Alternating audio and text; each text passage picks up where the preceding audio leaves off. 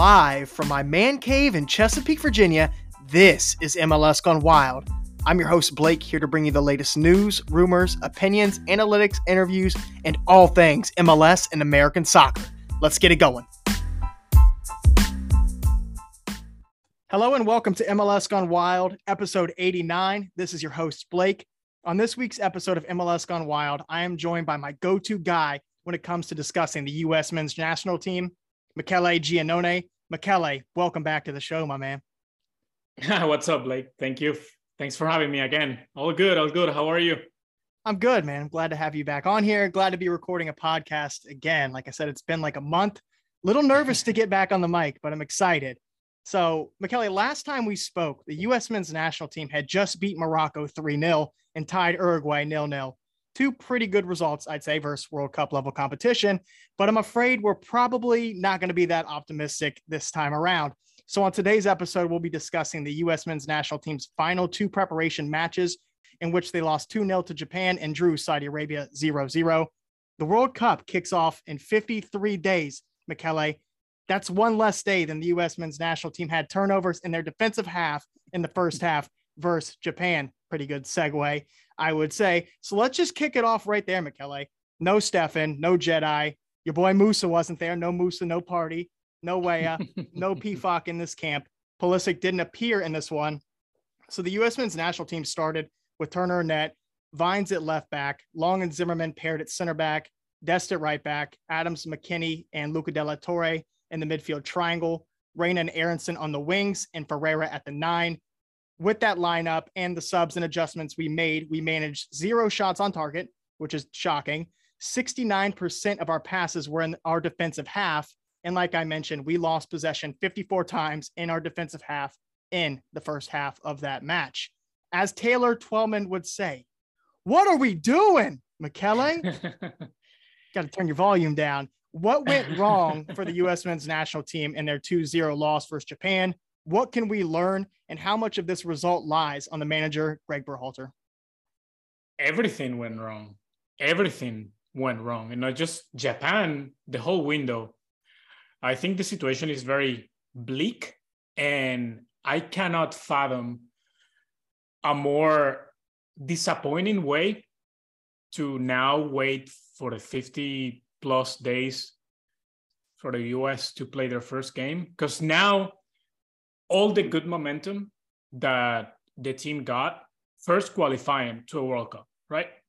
Then that window that you just mentioned with Morocco, with Uruguay, that I understand, and this is part of my analysis of this team, if I can go back a little bit, that sometimes fans, media, and everyone around this team gets too caught up with results. Like let's say the U.S. yesterday against Saudi Arabia would have won the game on the 89th minute, right? It doesn't matter.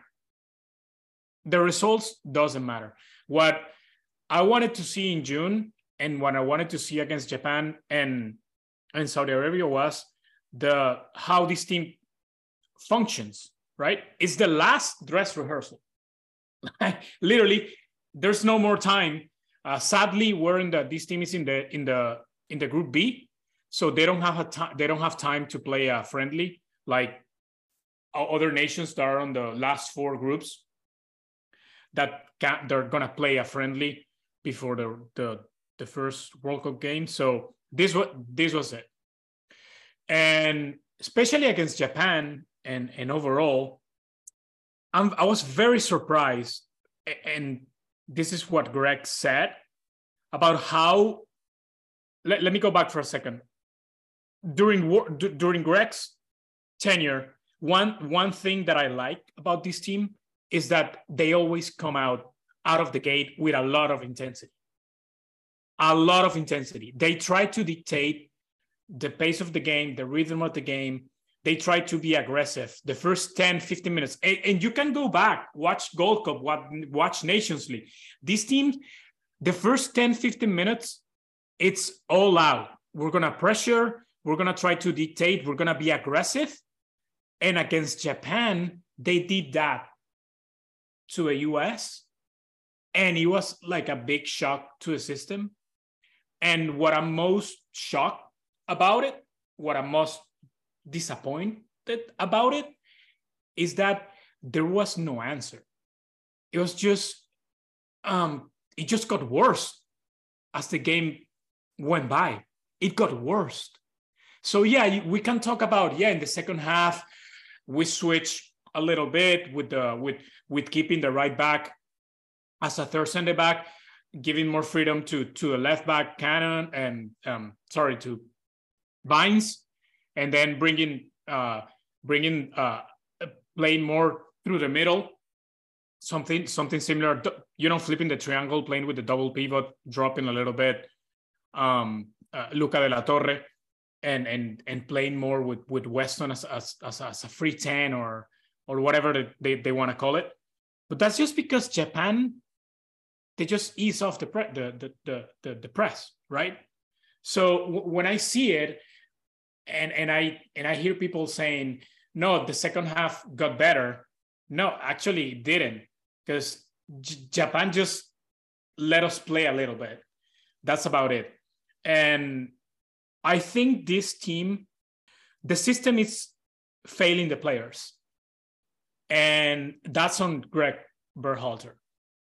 And I'm always been of the opinion, and when you hear national team coaches, you hear that, and I saw a tweet that you put out, the national team is an all-star, right? You call up the best players available, which is not happening, by the way. It's not happening, by the way. And Berhalter is trying to feed the players into his system, into his very rigid system. This is not a club. And he's treating the national team as a club. That's the main issue. So, yeah, the players are not performing well, but we're trying to force players to play into this system.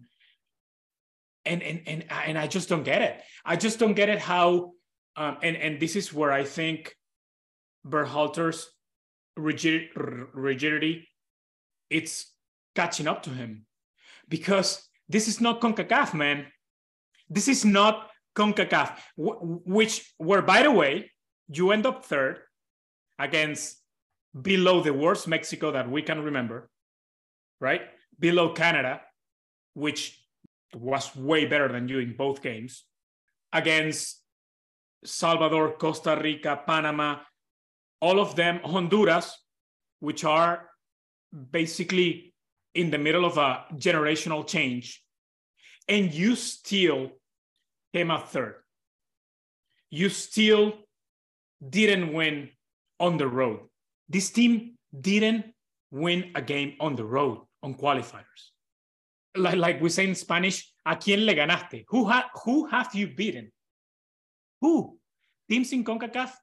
This is what you're going to face in the World Cup. This is international soccer. And I know it's not their fault, because and I know by the fact that US soccer is not happy, the coaching staff is not happy, the players are not happy that they have to play, that Nations League ties them up to play CONCACAF.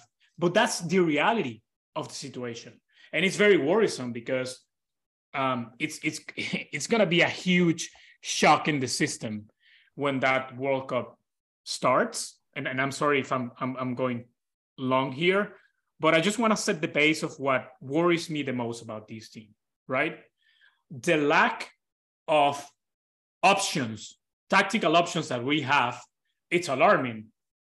So to touch on that point, Michele, I think the one tactical option is what we saw probably in that second half versus Japan. We slid Sam Vines up to like the left wing spot. We brought in Mark McKenzie for Aaron Long, and then brought in Reggie Cannon. We ran the back three. And then so Reggie Cannon gives us that tactical flexibility. And about the only other thing Greg Berhalter has shown is what you touched on. Japan pushed their press back, allowed us to keep the ball a little bit more there in that second half. We inverted the triangle to then have more of the double pivot, and then Weston kind of played that free 10. But I also want to go back. That's about it. That's exactly. That's it. Exactly. That's it's plan A, plan B, and that's it. Yeah. And, you know, when you do get punched in the face, how do you respond? And right. it doesn't seem like this team it seems like they're almost scared to play out of the system. It seems almost robotic at times. And I want to go back to your point of who have we beaten outside of these CONCACAF teams, right? In the last 7 games we've played against World Cup teams that have qualified, we have been shut out in 6 of those. Like, we're not scoring goals. And that is a shocking stat. And back to that intensity, like, yes, it was a friendly, but this was one of our last 2 matches to really prepare and see what we're working with before heading to Qatar. So either Greg was in the team was just like, okay, we're just going to come out and treat this as a friendly. Like, after the first 10, 15 minutes against Japan, we took that punch in the mouth and we didn't respond. So like, that gave me that kind of vibe, but it also gave me the vibe that no matter what, Greg Berhalter is insane enough to think that we're just going to continue to play our game despite what you've done on the opposite side to shut us down. I'm going to keep doing that. And I'm going to keep trying to pound a square peg into a round hole, even if it doesn't work. And I'm going to do that for 180 minutes during this window. And it just does not make sense. And it's not going to get results. And it hasn't against World Cup level competition. And you see it in the biggest teams in the world. Like, for example, Italy, which is, I'm Italian, so I follow them very closely. They've been playing, they won the Euro, playing a 4-3-3, right? And on this window, they had some injuries and some players missing. And Mancini just switched to a 3-5-2 on the spot without missing a beat. From one camp to another, he went 4-3-3. Oh, I don't have the players. I'm going to play 3-5-2. What happened? He won both games, right? And now they're in the Final Four. So what are we doing here? Like you said with it, like Taylor Trump said, what are we doing here? I think the arrogance and the rigidity, it's something that they have to assess going to a World Cup. I don't think they're gonna change it. I think they haven't give us any insinuation during his 4 years in charge that they're going to change. I think they're going to trust their way to do things, right? And this is something that people ask me, and I always give this kind of disclaimer, like, hey guys, when I tell you since October that John Brooks is not going to come back, when I tell you that Jordan Pefok is not going to be called, I'm not saying that because I don't want them to get called, or I'm doing some kind of MLS propaganda that don't call Jordan Pefok, call Brandon Vasquez. No, I'm trying to project and guess from my knowledge, covering this team, covering Berhalter since day one, what he is going to do, right? And he's been very clear. It's very black and white. There's no grays with him. I don't believe that. You just gotta listen.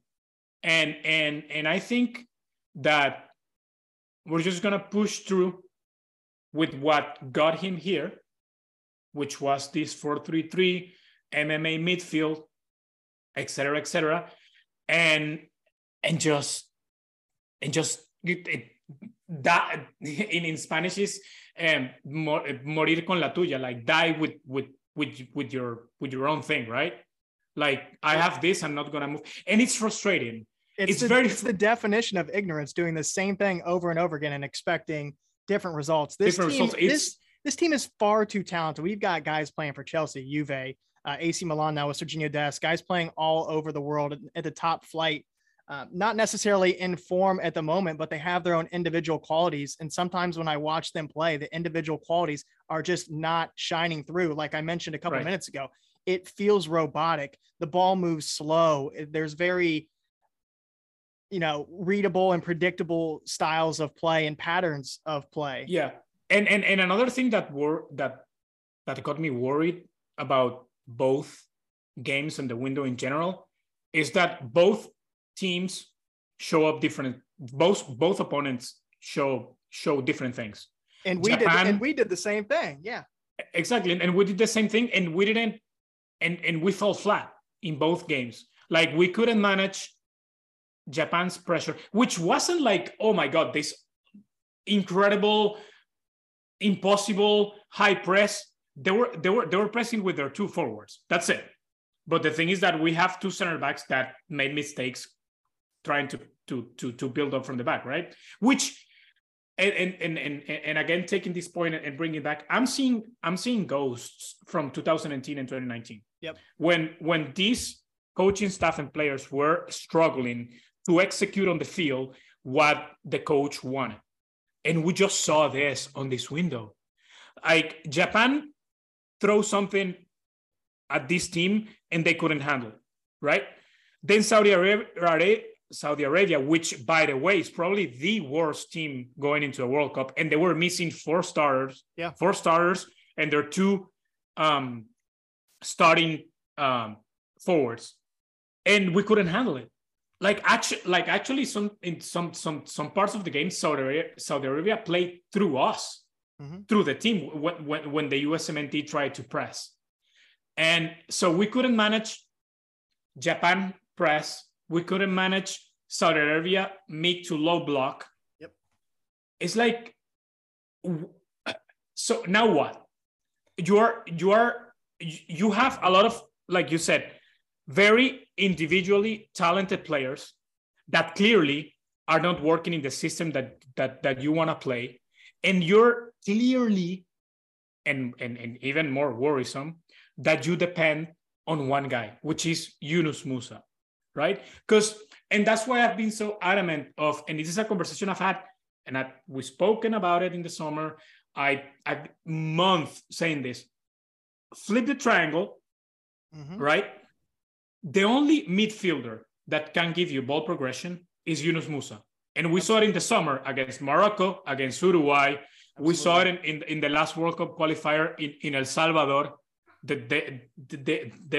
I think the only like decent like ball progression, that the one that Musa just sprints out and at the end he gets fouled and gets all muddy, you know.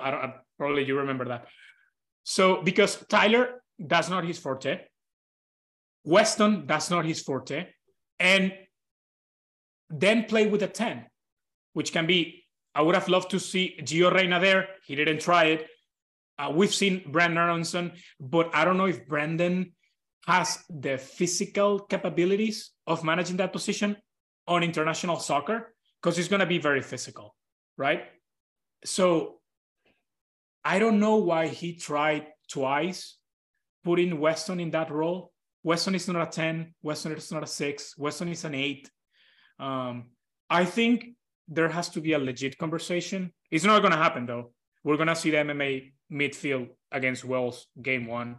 But I think there's a legitimate conversation to have to sitting down Weston, playing with a double pivot, Musa Tyler, playing with a 10, and trying to do something different, because it's so frustrating to watch this team just lacking options and lacking responses to what when you can't dictate the game, because you're not playing in CONCACAF where you can bully teams and you have the best group of individual players, and at the end that's going to be good enough, which was barely good enough. Again, but I remember you finished 3rd behind the worst Mexico that I can remember, right?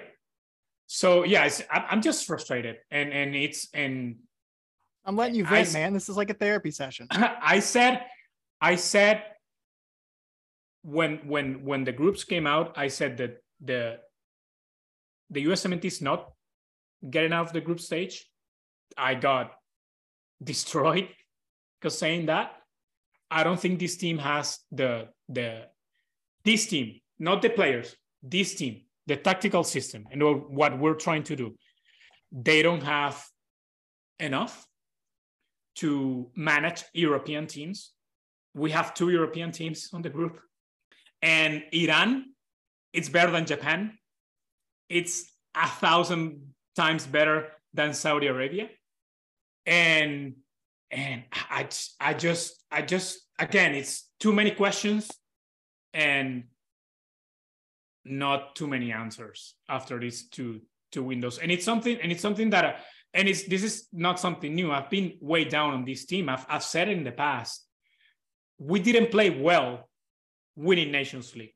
We didn't play well winning Gold Cup. Just go back to the Gold Cup. Qatar was better than us. Just go watch the game. Qatar misses the PK. Matt Turner saves like 5 incredible goal attempts. And it's winning those tournaments. Just, I don't know how to explain it. Feels like it gave us a false sense of hope almost. Yeah. Something like that, right? Like winning hides everything. Winning fixes everything. It's like a makeup, right? Like the trophies were like a makeup, or something that when you go in depth, there was a disconnection right there between what you had in your individual players and what the system was asking of them. Right. I mean, we have two extremes, right? Like we failed to qualify for the 2018 World Cup. And then a couple of years later, with this brand new cycle of players, these guys are getting new deals. They come in, start playing for the U.S. men's national team, and we win 2 trophies. We win the Gold Cup, we win Nations League, and that's 2 emotional highs, from the lows of lows to the highs of highs, and the expectations are, almost, we're not going to reach the expectations that a lot of U.S. men's national team Twitter has, right? And I think this window in September kind of knocked us back down a little bit. So when I planned this podcast, I kind of wanted to talk about Japan first and then Saudi Arabia. And I think based on this conversation we've had, we're kind of all encompassing the window, which I am completely fine with. And one quote that came out today that I saw Greg Berhalter said is that, him and the coaching staff feel like they have more clarity now than they did coming into this camp. And for me, I feel like we still have a lot of unanswered questions. So let's just get into those. We've brushed over just about all the bad things there are to brush over in those 2 games. Backup left back spot. We saw Sam Vines come in, play 45 minutes at left back in the first half versus Japan. And then he got pushed up higher on the left wing. Obviously we're without Jedi, who I believe is nursing an injury. And then in the game versus Saudi Arabia, we saw Serginho Dest, who is usually our starting right back. He started at left back and Joe Scally started at right. Did Sam Vines impress you? Could he be the backup left back behind Jedi, or is it Serginho Dest? Like I think it is. I think Vines didn't do himself any favors on this window. And I think at the end, Cannon and Yedlin are going to be there. Dest is going to be there, obviously. You don't think Scally's going to be there? I think that's if we're taking which I don't think so. We're taking a 5th fullback. Yeah, I think it needs to be Joe Scally. So then you have that option, like we saw yesterday, of playing Serginho Dest on the left, and then you can play Scally on the right? If something happens with Jedi. I don't think he's taking 5 fullbacks, because I think he sees Jedi as a starter, 90-minute starter on every game. And in cases of emergency, like we saw yesterday, play Dest. And if there's no injuries with Cannon and Dest, with Cannon and Yedlin, those are the other 2 options at right back. I do believe Scally should be above both Yedlin and Cannon. But again, it's right there. I mean, just look at the framework of Berhalter and his choices. I think when I'm looking at it from Greg Berhalter's perspective, I see Reggie Cannon, as we talked about earlier. He gives us that ability to switch to a back 3 and play that right center back spot. So I think that is one of the very few tactical wrinkles that Berhalter has. So he's got to keep that in his back pocket. Yeah, and absolutely. Then also DeAndre Yedlin, he has that experience that we kind of lack on this very, very young U.S. men's national team roster. He's been to a World Cup before. He's been with this team for probably a decade now. So I think he does bring a little bit of that leadership and experience that Berhalter probably wants, even though Joe Scally came in the last 30 minutes of that match yesterday. And I thought he played very, very well. And he immediately raised the level at that right back spot. And that's another wrinkle, that if you're going to make that switch, right, of putting in a right back so he can stay in as a third center back, right? And you can give freedom to that left back that let's say is going to be Jedi, obviously, if he's healthy. Why didn't you just literally put in a third center back, like a third natural center back on the field, and just play with two wing backs? That's the lack of that's the extreme rigidity that I get frustrated with Berhalter, right? So like, then I ask you, Michele, if we were to play with three natural center backs, who would your three natural center backs be? I mean, right now it has to be, well, given if everyone's healthy, if it has to be, well, Richards and Zimmerman, or I think it's going to be the pair in Qatar. And the third one, I mean, I don't know, because we didn't see him in camp. I think Carter Vickers is going to be one of the four center backs. So I don't know if Carter Vickers is ahead of Long or Long is ahead of him. I don't know, because that's what being injured sucked for these guys, for some of these guys in camp. What it's clear is that both Mackenzie and Palmer Brown are not in contention for Qatar. Oh, that's why he played Zimmerman and Long again to get those repetitions, right? Yeah. So I will say if I'm the coach, I'm playing Richard, Zimmerman, and CCV, and Long will be my fourth option. And then you can throw in some wrinkles like that. Just play with three center backs, two wing backs, play with a double pivot, play with a 10. I don't know, switch things up, right? Like, this is what friendlies are for. Mm-hmm. Try different things. And we didn't try anything. We just saw what we've been seeing, and this little wrinkle of drop the right back to a third center back, free the left back, drop back one of the midfields and play with a double pivot. We saw that during the summer. We saw it. And it just, again, Italy out of nowhere just switch to a 4-3-3 to a 3-5-2, like that, one game to another. They beat Germany. They beat Hungary in Hungary to get to a Final Four. Can this team do it? You have to be able to adapt, and you have to be able to prepare. Adapt to your players. Yeah. Adapt to your players.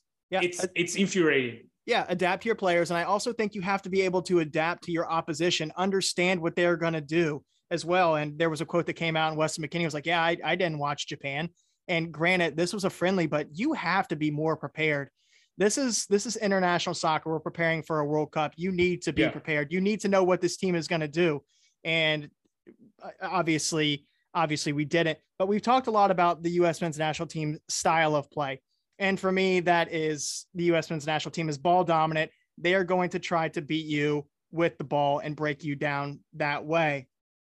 The U.S. men's national team had 57.7% possession against Japan, and against Saudi Arabia, the U.S. men's national team had 55.1% possession in those two matches. Shots per possession, 0.04 and 0.07. So we're not generating shots. And one thing that I haven't really mentioned, we said 0 shots on target against Japan. We only had 2 shots on target against Saudi Arabia. We're not generating offense. We're keeping the ball. We're moving it side to side. I talked about those predictable patterns, but nothing is ending in the attacking third with a shot on goal, with a quality shot on goal.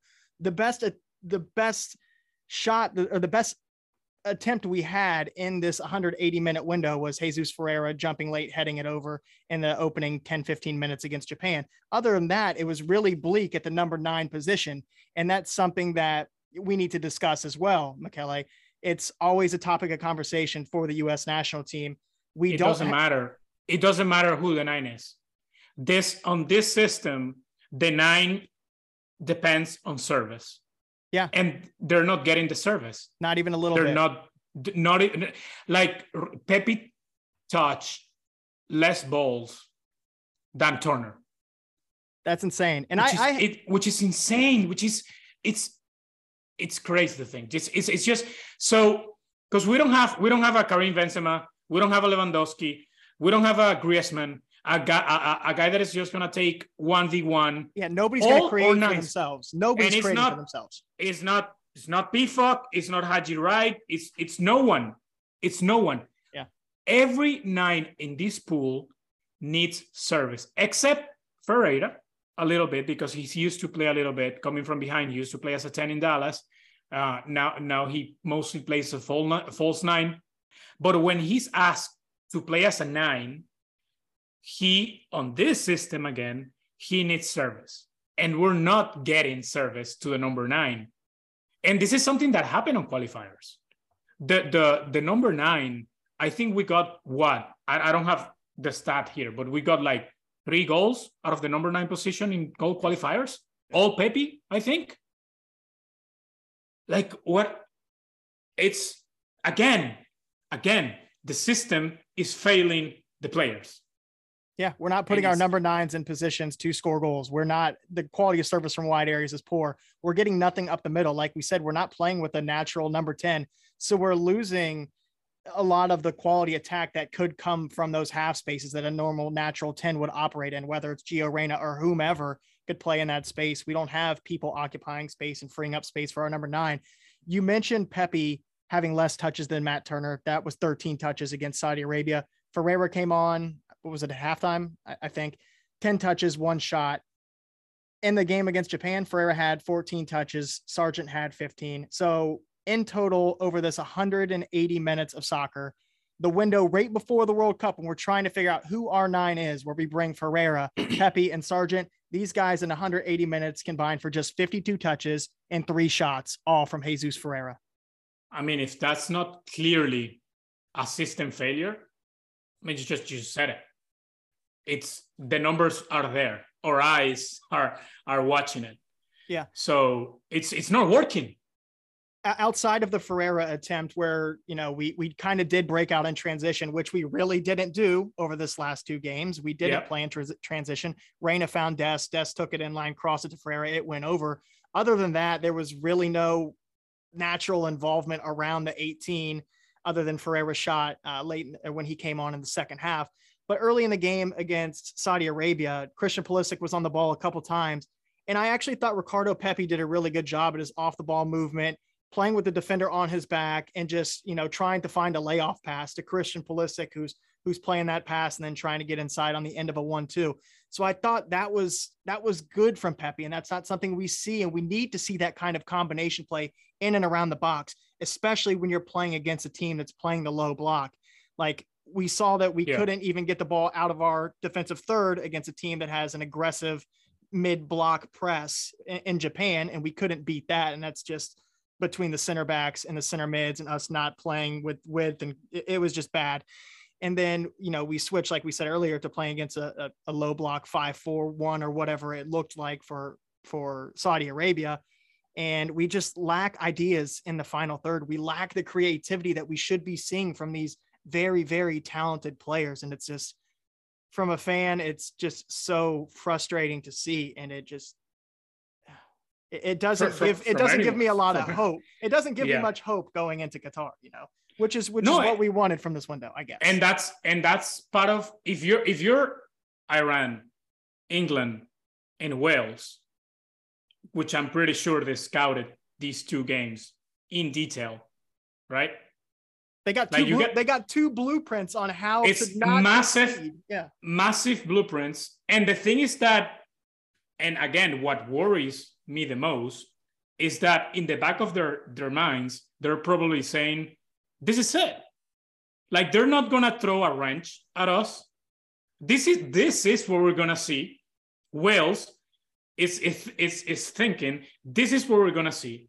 And if we play the way that Japan played, this is what we're gonna do. If we play the way that Saudi Arabia played, this is what they're gonna do. And that's it. They don't have to worry about having different looks, about that the US is gonna make a huge, drastic tactical change. This is it. And that lack of of options, right? That lack of options, it's frustrating, and it's just, I don't, again, it's, if you're telling me, well, don't worry, like we have other things under our sleeves, we can do this, we can do that. No, we haven't seen anything in Berhalter's 4th year in charge that can give us that hope, right? What we can hope is that this team gives us a little bit of what they gave us in spurs, in little fractions in some games of qualifying, especially at the beginning of games, bringing that intensity, that personality that Berhalter said that was missing. And that's another thing. Like, I understand, and this is something that Stu Holden was saying in the broadcast yesterday. Well, this is tough for the players. You know, players are used to playing in sold out crowds in Europe, Champions League. Now they're playing in the middle in Europe with nobody on the stands. And what? Right. You're playing. This is your last game before the World Cup. So you're telling me that it's gonna be better when literally the whole world is gonna be watching you on a packed stadium that is probably gonna have more fans from Wales than from you. And it's not like yesterday that there were like 56 other games playing at the same time. Mexico was playing, Argentina was playing here, Brazil was playing. No, the whole world is gonna be watching you. And this is what is also another wrinkle in this discussion. This is gonna be the youngest team in the World Cup. How are they gonna handle that on top of trying to fix what we just saw in this window? I think it's too much. It's too much with too many answers and things to figure out. Yeah, and it comes down to mentality. You got to get up for the game, man. We're literally, yesterday. I don't care if you're playing in a public park, in a FA Cup final. If you're Christian Pulisic, dude, this is your last game before the World Cup, and this is your last game after you made a fool out of yourselves against Japan. Like that's. They actually came out after that Japan game because they were criticized, and Greg Berhalter acknowledged that there was a lack of intensity, right? And some of the players came out and said, okay, we're going to come out against Saudi Arabia with intensity. And I still don't think there was intensity. I think the ball actually moved slower against Saudi Arabia. We weren't driving the game forward. We looked like we were simply going through the motions. This looked and against a rival that was impressing you too. So of course you're gonna have the ball. Like yeah. It's expected. It's expected. Exactly. So yeah, I'm worried. I don't see this team right now. I didn't see it before. Now I don't see it at all getting out of the group stage. I hope I'm wrong, because I'm going to be in Qatar covering this team, being with them every day, every single day. And if they're not winning, you're going to have a real bad time, Michele. Yeah. if they're not winning, everybody's going to be on a bad mood. It's gonna be shitty. It's gonna be terrible to be covering the World Cup. If they don't go out of the World Cup stage, I'm gonna be like a part of the team. The day after they're done, I'm back home. I don't want to be back home early. No. You know, I want this team to get to a final. I want this team to do a great World Cup, because selfishly, it also helps my work. Yes. And it gives me more time in Qatar and covering the World Cup and living that experience. But I just don't see it. And again, hopefully I'm wrong, but I don't know, man. I just don't think this team is ready right now. This team is not ready. It's not ready. So we're going to get into expectations and then just some quick questions.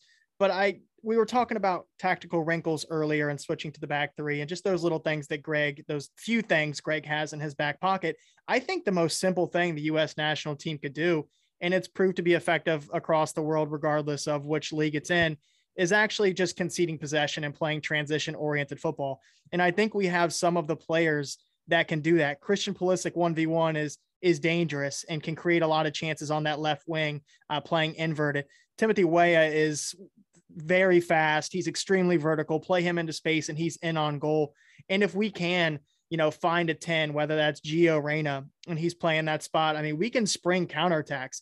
This team in this past window that we've been discussing for this past 45 minutes, we played zero transition soccer. We were always playing against a set defense, and we really didn't press the way Greg Berhalter has told us that was part of their principles of play. We really didn't. And when we did against Japan, we got played through rather easily. So I think one of the easiest wrinkles that Greg could implement for this team is just conceding some of the possession. Don't be so ball dominant. Give them some of the ball, sit back and try to beat teams on the counter. And honestly, when we're playing against these really good teams, because England, they probably want the ball, right? When we're playing against a team like that, or if we advance and we're playing against other teams that want the ball, concede possession. Don't go in there and be so naive and ignorant that we have to have the ball to beat you. Concede possession and play on the counter. I think that suits some of our individual talent better than being so ball dominant and playing against a set defense. And again, when I see, I totally agree what you're saying, and I'm just gonna add up that. Remember again, when I say that I'm seeing ghosts from 2019 and 2018, this is what this team was trying to do. Like even against a high press, go back to the Gold Cup final, or go back to that September friendly after the Gold Cup final against Mexico, or against Venezuela in Cincinnati, that we lost 3-0 before the World Cup, against Jamaica that we lost 1-0 before the World Cup in DC. This team was trying to play out of the back like it was the only option available. Against Japan, we tried to do that, and how many balls did the center backs just give away? The midfield was a disaster. Like, again, adapt to your rival. Adapt. It's okay if you need to just kick the shit out of the ball on a long ball, right? No, and I remember Berhalter like, no, we're gonna keep doing this. We're gonna keep doing this because this is the way we want to play. Yeah, but guess what, man? Sometimes you cannot do it, and sometimes again you gotta adapt. And like you're saying, just concede or just don't try to play out of the back every single ball. So again, we're seeing things that we were seeing on 2018 and 2019 when this team was really struggling. When Canada beat their asses in Canada, when Mexico beat our asses in the Gold Cup final and in New Jersey in that friendly, with Venezuela and Jamaica beat our asses before the Gold Cup. So again, I'm seeing this arrogance and this rigidity that I don't like. I don't like it. And sadly, I think we're just going to keep seeing the same thing in the World Cup, because I don't see why now he's going to change. Yeah, there's a 4-year framework and a 4-year of things of a way to do things. That are you telling me that for the first game in the World Cup, without trying anything else differently, especially in the friendlies, that you needed to do that? Where are we gonna see it? Hell no. Yeah. So I don't know, man. It's written on the walls. The evidence is there. The lack of offense is there. That's one of the reasons. It was published in an MLSsoccer.com article a couple of years ago about why Berhalter was fired before he went to the Crew from the club he was at in Europe. Then with the Columbus Crew, my beloved Columbus Crew, got the flag behind me. We won 0 trophies with him. We saw a lot of the same things that we're seeing right now with Greg Berhalter. Like I said, nothing's going to change. We're 53 days away from the World Cup. We're not going to fire him. If things don't go well, I don't think he's the coach next go around when we co-host the 2026 World Cup. But Michele, I think we've gone pretty in depth into everything that we saw this window. It doesn't sound like we're too happy about any of those things, but let's get into some predictions. Okay. Who is your first player to score for the U.S. men's national team in Qatar? Or does anybody score? Is it still Julian Green from 2014, the last guy to score for the U.S. national team? I'm going to say Christian Pulisic. I think it's got to be, right? Yeah. Feels like it has to be. Yeah. Will there be more bounce passes from Greg Berhalter or points for the U.S. men's national team in group stage. I was so pissed when he did that yesterday. It's all a show, man. It's all a show. I'm going to say more bounce passes. Oh, man. So the U.S. national team don't advance out of the group? I've said it how many times I said it on this episode. I don't think we're getting out of the group. Okay. Me neither at this point, from what I've seen. I would love to be pleasantly surprised. I would love to be proven wrong. I would love to see us come out with a different intensity. And, for me to go back and listen to this podcast in 3-4 months, I'm like, damn, I sounded like an idiot criticizing this team. Look at them now. Yes. I don't think we're going to be carrying the World Cup trophy, but I would love to see us advance to the round of 16 and maybe the round of 8, but we'll see. Who is your player to get the biggest club upgrade post World Cup? From this national team or US soccer in general? From the World Cup, the team that's going to make the roster, you think? Oof. Man, that's tough. I'll say Yunus Musah. From Valencia, which league do you think he's going to go to? I think he could play anywhere. I think so too. And in Valencia, it's not the biggest of clubs. It's a mid to kind of on the verge of being a big club in Spain. But I do believe that Musah is just going to show the world what he can do, and he's going to be the absolute star from this team. And I think, I don't know if immediately, because I don't think Valencia is just going to sell him right away. But out of the group, I think he's going to make the next big jump to like a big team. Like I could see Musah playing on a Manchester United. Oh, yeah. On that type of players. Barcelona. Yeah, he's a really complete player. You talked about his ball progression earlier, just when he's carrying the ball at his feet, his ability to turn and his technicality in tight spaces.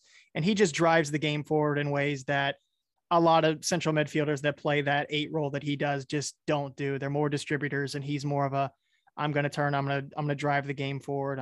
He can distribute as well. I think the one thing that he needs to work on, and I would love to see that come to fruition in the World Cup, is his final ball or his his activity in the final third and in the build up in the attacking third as well. So I would love to see Musah get a big move. I think somebody else that could get a big move is Jedi. I think Jedi, if he comes out and, does great on both sides of the ball, both offense and defense on that left flank, he'll have a lot of opportunities down that left side for the U.S. national team. If Pulisic is healthy and playing inverted, that leaves the whole flank for Jedi. I think if his service is better than it has been in the past, I think that he could be on his way out at Fulham onto a bigger club. That leads me to something I know that you didn't like, a snub that was left off the roster. Who was your biggest snub from the September roster? From this September roster? Yeah. Was it your boy Tim Ream?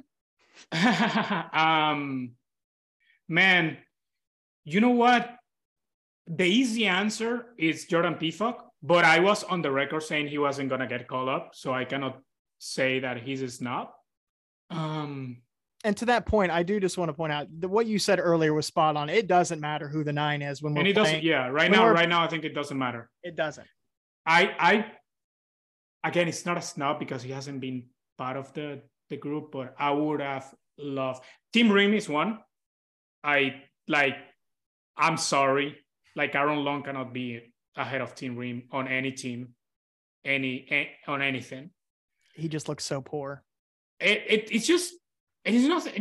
And here it's not, when you criticize a player, I'm not saying Aaron Long sucks. I'm not saying he's a bad player. I'm pretty sure that Aaron Long, all of this, if his fans are playing on a public park on a 5-5 and Aaron Long shows up, he will destroy everyone.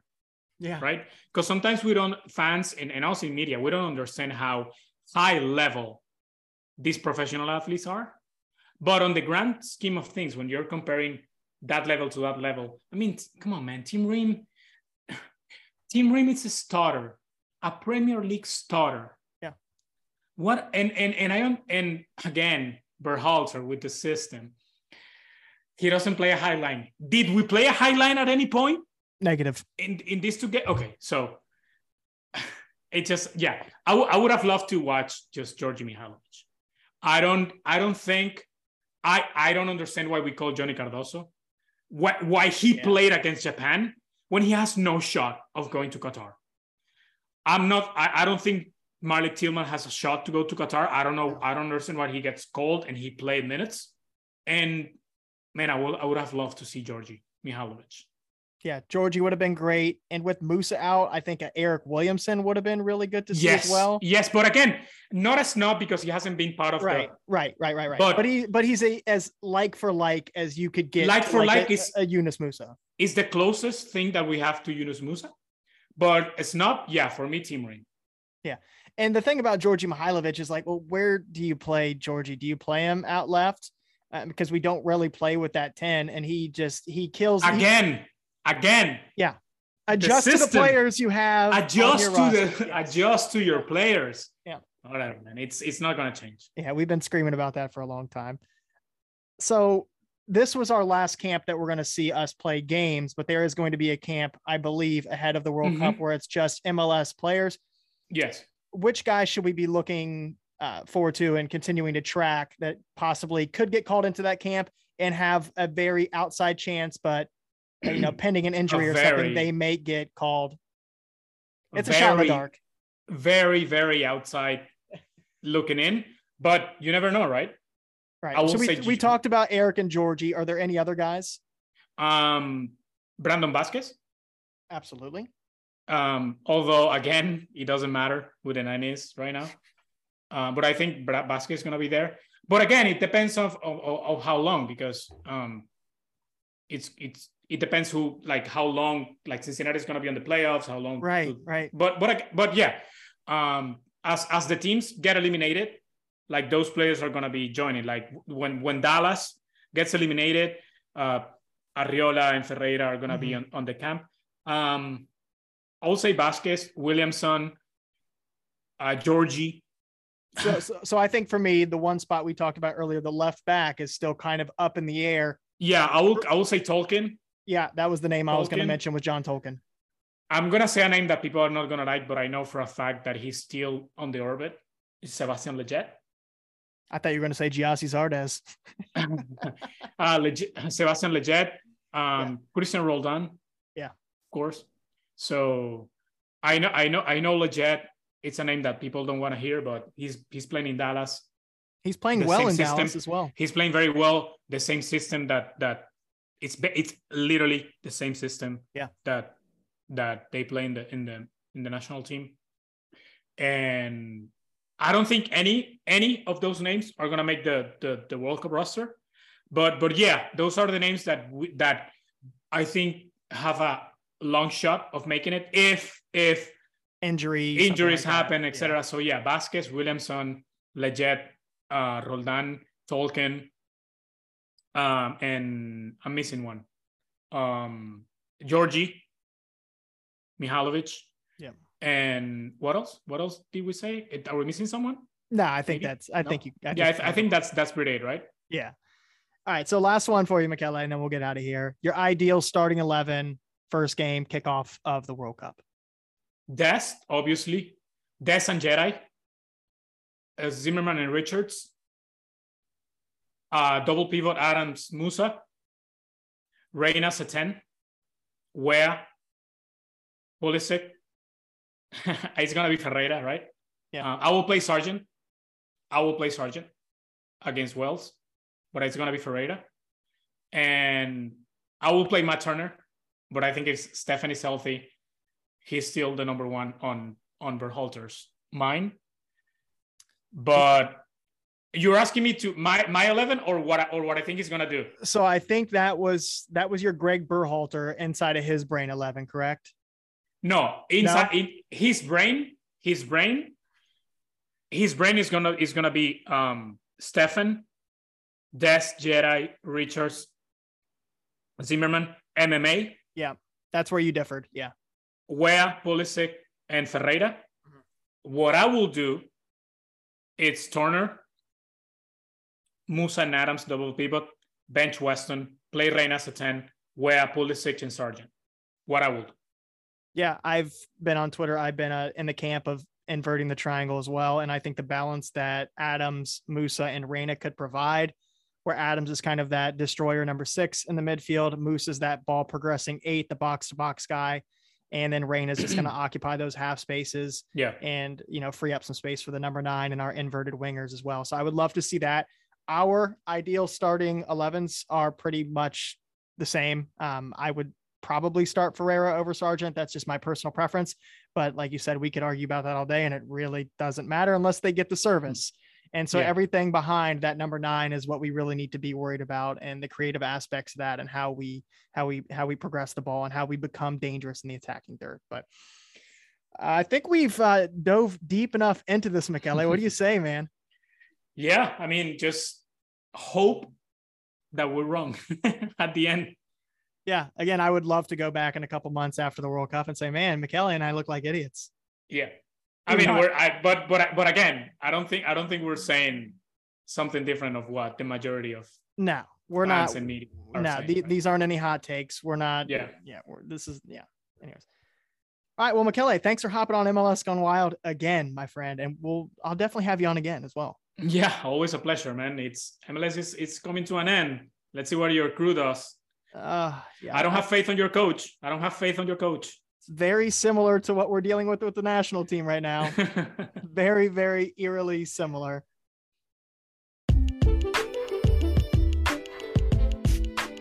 Anyways, listeners, thanks for tuning into MLS Gone Wild, episode 89. It's hard to believe I'm only at episode 89. Been doing this 2.5 years. Felt good to be back on the mic tonight with my guy, Michele Giannone, breaking down all the action from the U.S. men's national team's recent September window. You guys, we've got 53 days by the time this podcast comes out, 52 days until the World Cup kicks off. I'm excited, and I'm also really, really nervous. And if you listen to this podcast, you will know exactly why. Anyways, from Michele and I, take care of yourselves and one another. I'll catch you guys soon. Peace.